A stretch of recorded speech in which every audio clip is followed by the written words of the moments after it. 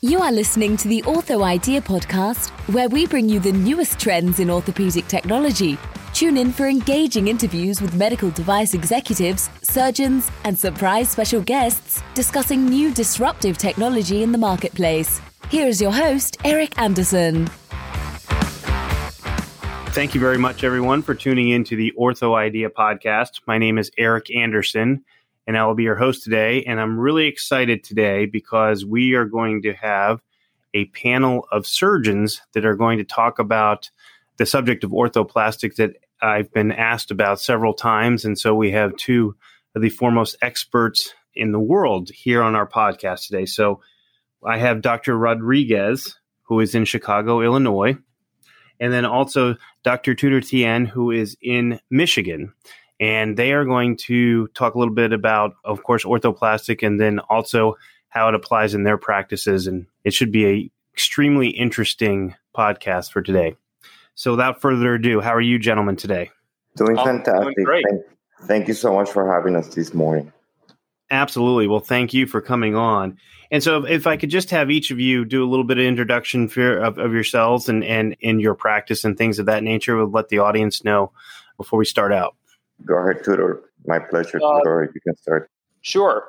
So, again, my name is Tudor Tien. I work at Henry Ford Allegiance Health, which is a hospital in Jackson, Michigan, and I focus on foot and ankle surgery.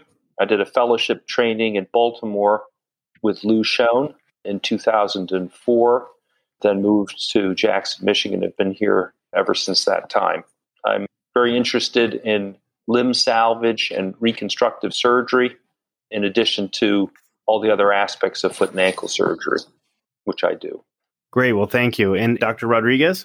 Yeah, well, I practice in Chicago, Illinois. I'm part of the Amira Health System, St. Joseph Hospital by the Lake.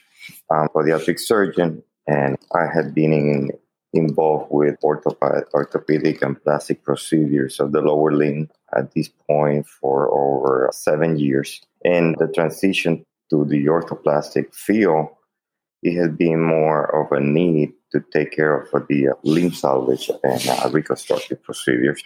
I trained initially Cleveland, and then slowly I moved to the Chicago area for additional training.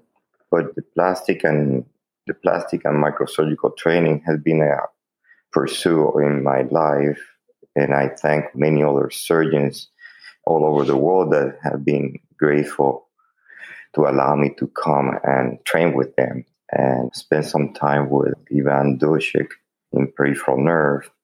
I have been able to scrub in cases involving limb reconstruction in Texas Scottish Rite Children's Hospital. So it has been an evolution, and like Tudor, we're very excited that we're here trying to share some of our experience and our challenges that we deal with on a weekly basis. Thank you for having us. Absolutely. And thank you for your introductions. Extremely impressive. And I know that our audience is going to be excited to hear what you have to say about the subject of orthoplastics. And I guess, if you could, what is orthoplastics from an orthopedic and podiatric surgeon standpoint? Let each one of you kind of discuss that. And Dr. Rodriguez, if you'd like to lead off. Yes, well, from a pediatric surgeon, like I said, our specialty, we focus in foot and ankle surgery, like Dr. Tudor. But what we encounter on a weekly basis in our practice are patients that they have soft tissue or skin problems. And specifically in the patient that they have trauma fractures, it's not uncommon that once we fix these fractures, we have problems also with the soft tissue. So we have been to some degree forced for not having sometimes adequate coverage in our hospital, in our network hospital, to be able to, we're forced to really to take care of also the plastic, approach to the lower limb, the reconstruction of the skin. Yeah, that's fantastic. I first became aware of this area many years ago when I did my first trauma rotation as a resident. And one of the attending orthopedic surgeons was previously did plastic surgery in the country that he trained in before he moved to the United States. And so he did all his own flaps. And later on, when I was learning more about managing these type of problems at one of the conferences, I think it was Scott Levine, who's an orthopedic surgeon, talked about the orthoplastic approach. And I think he even has a fellowship for that. But it's more geared towards hand surgery, upper extremity type of things, from my impression. I think there are two areas, as Dr. Rodriguez had mentioned, that we get these type of patients who need this type of work from. One is trauma, in which the patient has an injured lower limb, and they need to have both bony work and reconstructive work. And the other area is patients who come from a peripheral vascular disease or diabetic pathway in which they end up having wounds that need coverage and also need bony work. So those are two kind of different patient populations, but they all require a very collaborative team approach to fixing their problems. And I think it is a challenging situation for all physicians across the United States and the world who deal with these problems, whether they're from the podiatric training or the orthopedic training, or even other specialties such as vascular surgery, where they have to deal with these problems. So I became aware of Dr. Rodriguez's work, would you say it was 10 years ago, Rafa? Yeah, more or less, yeah. Definitely, yeah. It's been a long time.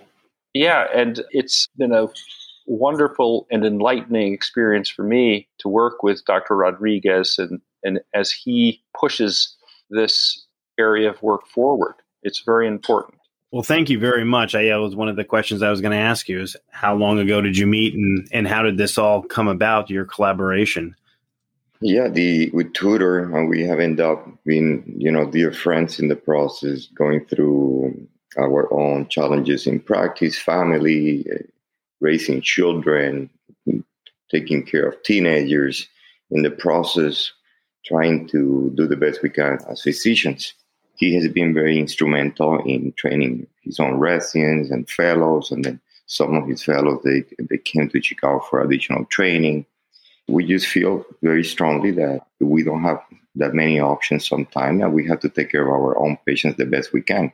So we start collaborating also with the industry, with Orthofix in particular, and then Integra, companies that are more prone to look into these options of skin and bone and the soft tissue reconstruction in combination with the fracture care.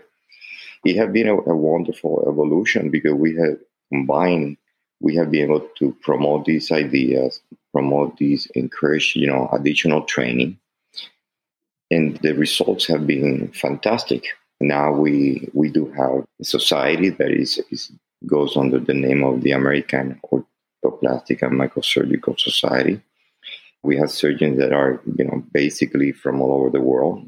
And we have a chat room that we bounce ideas from each other in a very friendly, family-oriented way.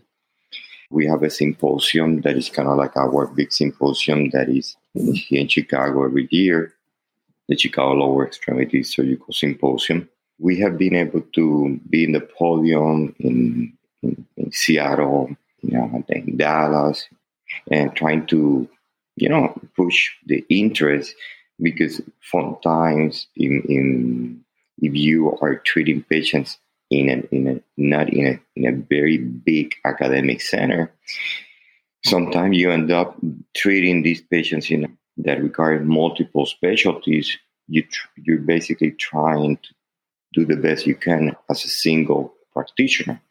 And it has been challenging, but we pursue additional training, and in that way, things have been very successful. Well, thank you very much for that. And that actually leads perfectly right into my next question. And what are both your feelings on why would you need to be trained in plastic reconstruction and microsurgery? And go ahead, Tudor. Well, I think that, like Dr. Rodriguez was saying, it is actually probably twofold reason. First, if you aren't actually doing the procedure yourself, you have to understand what's available and what can be done, because in that setting, you're serving as a referral surgeon.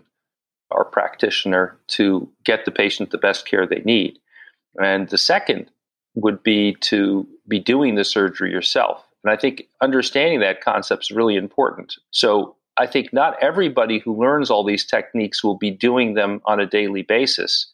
And certainly that is reasonable and still valuable to understand the concepts.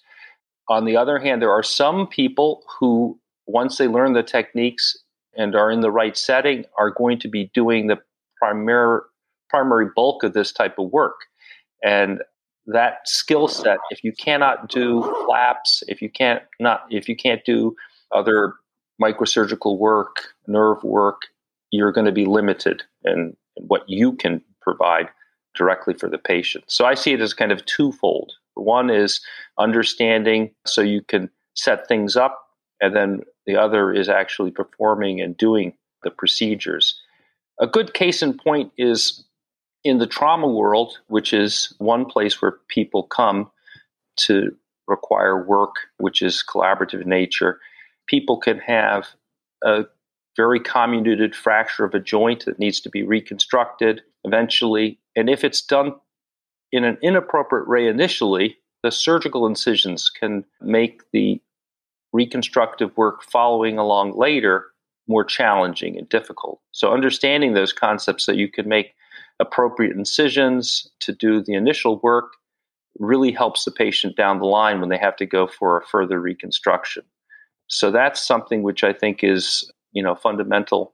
Other things, when people are doing emergency surgery and putting on external fixators, understanding, where to put them, how to put them to protect the limb. Again, they may not be doing the surgery definitively, but they need to do it in a way that facilitates the care of the patient after they're taken to the next step. So I guess those are the two things that I think are important.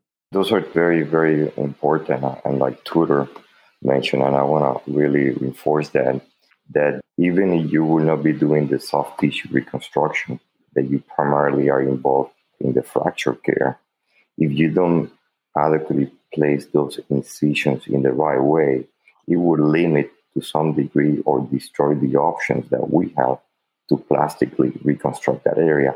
So even though, like he said, if you will not be doing the orthopedic and the plastic reconstruction, just mainly the orthopedic component of it, you need to be aware, and that's the reason why we are so forceful training residents and fellows. So when they leave the residency training and the fellowship training, they're very conscious that when they approach a limb that has suffered a trauma episode, they don't violate these surgical incision lines that are only seen from a plastic standpoint and not from an orthopedic standpoint. So in our courses, we go over anatomy of what we call the anatomy of the perforators, which is basically the living source of the skin, and how we avoid direct damage to these local bundles of blood flow. We could definitely have a better outcome and offer the patient better results. Well, thank you. And that's exciting as far as having this as part of your practices. And one of the things that you've kind of talked a little bit about it throughout our conversation today, but how is it being an orthoplastic surgeon? How has that been helpful in your practice specifically? You want me to go first? Yeah, go ahead. Yeah, I would say it opened my eyes to a completely different area of managing things. And it's probably something that is right in front of us anyhow, but we don't always think about it. And I'll just take one little example. When I was thinking about this topic, people have common problems like heel pain.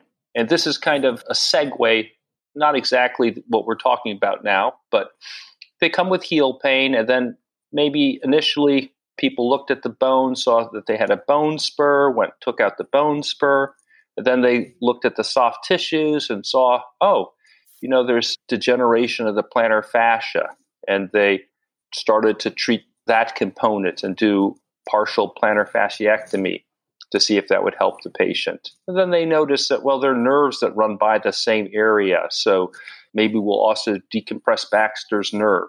But that evolution of thinking, dealing with a problem that a patient has, and then following all of the different components that problem is related to, bone, nerve, soft tissue, is fundamental to the work we do anyhow. And when people focus only on one aspect, for instance, talking about trauma, broken bone, okay, fix the bone, and they don't think about the soft tissues like Dr. Rodriguez was saying, thinking about the perforators and how to handle the soft tissues, they're going to run into trouble and they're going to have more wound complications. So knowing and understanding that even though we're trained in one particular practice, really as physicians and surgeons, we have to use all of the experiences from other specialties in what we take to the operating room to care for the patient. So I don't know if that's kind of my philosophy about how it is. So when I first started working on this and collaborating with Dr. Rodriguez, just understanding all the different flaps that can be done, understanding all of the different nerve work that is available for patients is super important, because I think it allows me to identify problems which I wouldn't actually even be aware of or focus on if I didn't have that training. So I think that's fundamental. Yeah, totally. Thank you. I think that, Tudor just hit it right on the nail on the importance of it. Because a few years ago, I was in a meeting, a very respected surgeon, which I care a lot from, for he mentioned to me, I've been in practice for 30 years plus, and I'm not seeing this pathology that you're seeing when you're dealing with peripheral nerve or nerve injuries. And I said to him, Doc, with all due respect, but he has been in front of you for the last 30 years. If you don't recognize the problem, you cannot offer a good diagnosis and you cannot offer a good treatment. So it was not that long ago that Tudor was in Chicago also, because he wanted to provide for the patients in his area and trying to into his entire hospital system and the management of patients with paralysis, patients that they cannot move their foot, because of a direct nerve injury to a nerve that is right across the knee. So we are now trying to manage that neurological condition that it is treated when it's treated, and it's not that often that it's being treated by peripheral nerve surgeons. And there's not that many peripheral nerve surgeons in the world either. So it's one more thing that now we're trying to do, not just dealing with the orthopedic and dealing with the soft tissue, the skin problem, but now dealing with the nerve, trying to reconstruct nerve problems, which requires microsurgical training. So basically, in summary, we're just trying to evolve constantly to be a better physician for our patients. And in the process, train as many fellows and residents to be aware. And if they're it's not in their plan to pursue this additional training, at least they know that they can count on us if they come across any of these patients with these possible conditions. And we'll be more than glad to help them. Yeah, I think that's great. I think one thing I emphasize with all of the residents who I interact with is the importance of lifelong learning. That's something which I don't know when they first started to pound that into me as a resident, but that's something that I certainly embrace. And I think Dr. Rodriguez is just so good at that. I mean, he just is full of energy, learning all the time. And I think that is something that we all have to do who work in this area, because things are not stagnant and we have got to keep pushing ourselves to learn more and more all the time. And that's really important, I think, for the residents who finish training. They haven't really finished training. They've just started. Yeah, and the word goes around very fast. Sometimes among residents, the way that they communicate these days is so different than when I was a resident. I mean, they do Instagram, they do Twitter, and it's amazing how they communicate. It's like fire that just spreads very quickly sometimes. It was just maybe perhaps 3-4 months ago, there was there was a resin rotating through one of the Chicago hospitals. He said that he has been in Michigan, and then in Michigan, he was with an orthopedic surgeon that does plastic limb reconstruction also. And I'm like, well, do you remember the name? And, oh, yeah, he works, I think it's Dr. Tudor. And so what I'm getting into is that there's not that many people out there that have the interest to do orthopedic and plastic reconstruction as a combined specialty. And I feel strongly that we need to just continue promoting, additional training. I'm constantly trying to learn new techniques. So I'm going to be always a forever student. And I think that you maintain a very humble idea, and you will recognize that the process of learning is endless, and collaborating with other surgeons and other people that kind of feel like you is really the best way, because it's not easy to practice medicine. We are very constrained by time, paperwork, administrative type of work. Patients also these days, they're not really the happiest because they feel like they're paying more for health insurance and they're getting less time with the physicians. So you're trying to perform the best you can. And in today's day, things are not just optimal for us to continue evolving and maintain a good, happy patients. Let's put it that way. Yeah. Well, great. Thank you very much for that, Dr. Rodriguez. Go ahead, Dr. Tien. Sorry. Oh, no. Yeah, I totally agree. Patient-focused care and patient-centered care, bringing the care team to the patient, those are big concepts, I think, today, and applicable to this idea where you don't have the patient go around to multiple subspecialists to get their care, but you bring everybody to the patient to facilitate things. It's going to be more cost-effective. It's going to be a more pleasant experience for the patient. And I think that's our goal. Yeah. And Tudor, if you can expand, we were discussing, through some text messaging, a few days ago about, the concept of hand surgery with microsurgery and how you have sometimes hand surgeons dealing with lower extremity nerve injuries and plastic, and how we just in some way have lower extremity specialists. We just need to just pursue this more because we have another specialty in an area that we are at all time dealing with. I'm not exactly sure where you're leading with that question, but I'll tell you, this is what I think of when you say that. For instance, how important to some degree is moving forward, because we don't have that many options into other specialties to help us out in our cases. Yeah, or even cooperating with the subspecialists is they don't have our background either. So I'll give you Yeah, that's really what I mean. Yeah, so I'll give you an example. So at my institution, there was a patient who had an extremely bad infection and had to have limb salvage and had wound reconstruction done beautifully by the plastic surgery service. And the patient ended up with an Achilles tendon contracture, but their limb was saved. It was after an infection from the saphenous vein harvesting for a cardiac procedure. And the patient's leg was great. It was perfused. The wound was healed, but they had this contracture. So I did a Achilles tendon lengthening, but the material used for the salvage of the limb was not flap-based. It was grafted material, allograft, and it was not flexible.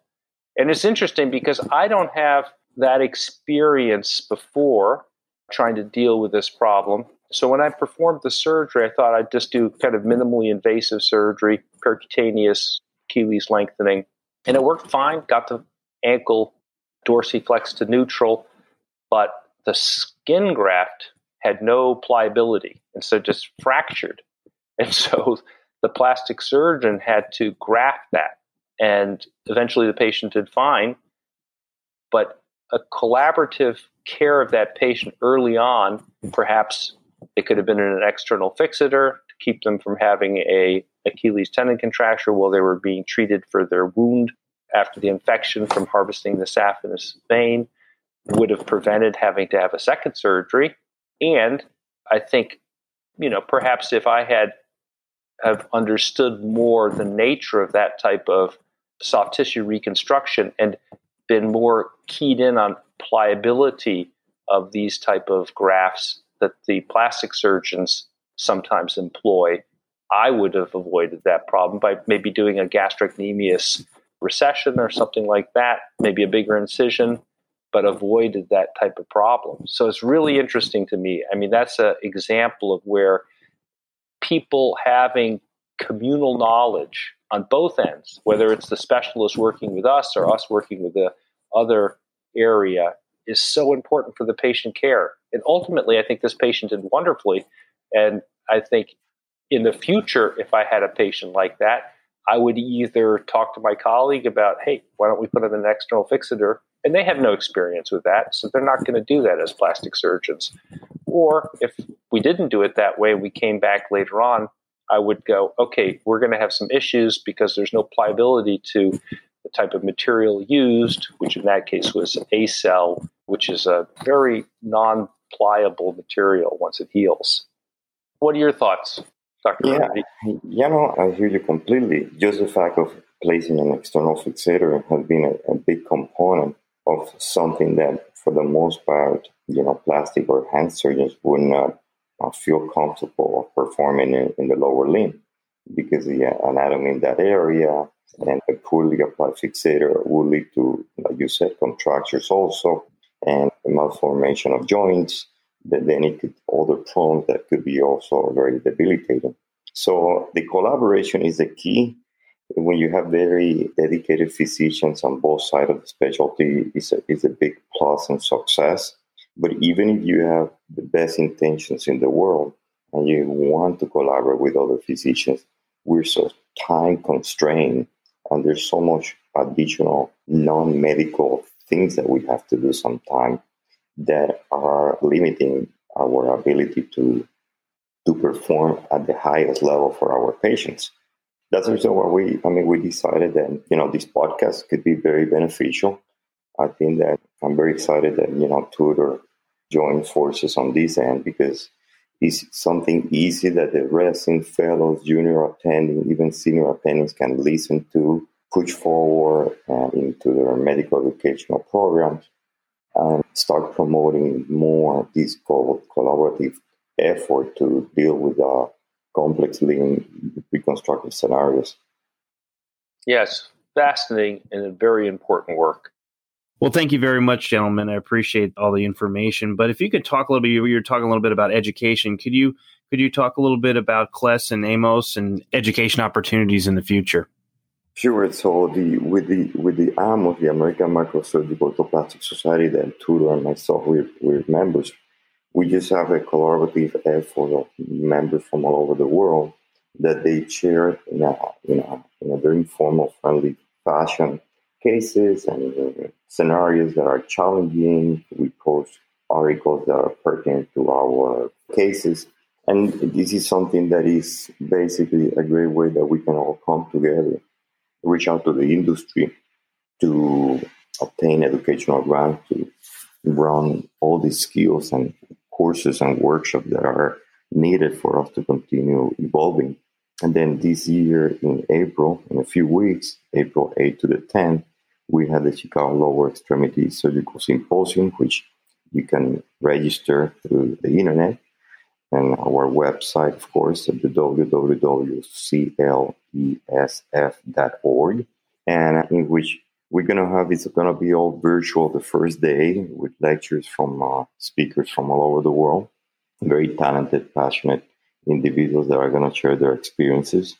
And then the additional 2 days, Friday and Saturday, that we're going to have several doctors, surgeons dissecting in the lab, and special individuals like Dr. Tien that are going to be joining as special moderators. And in that way, he can share his experience with a very specific flap or very specific external fixation or fracture type of management.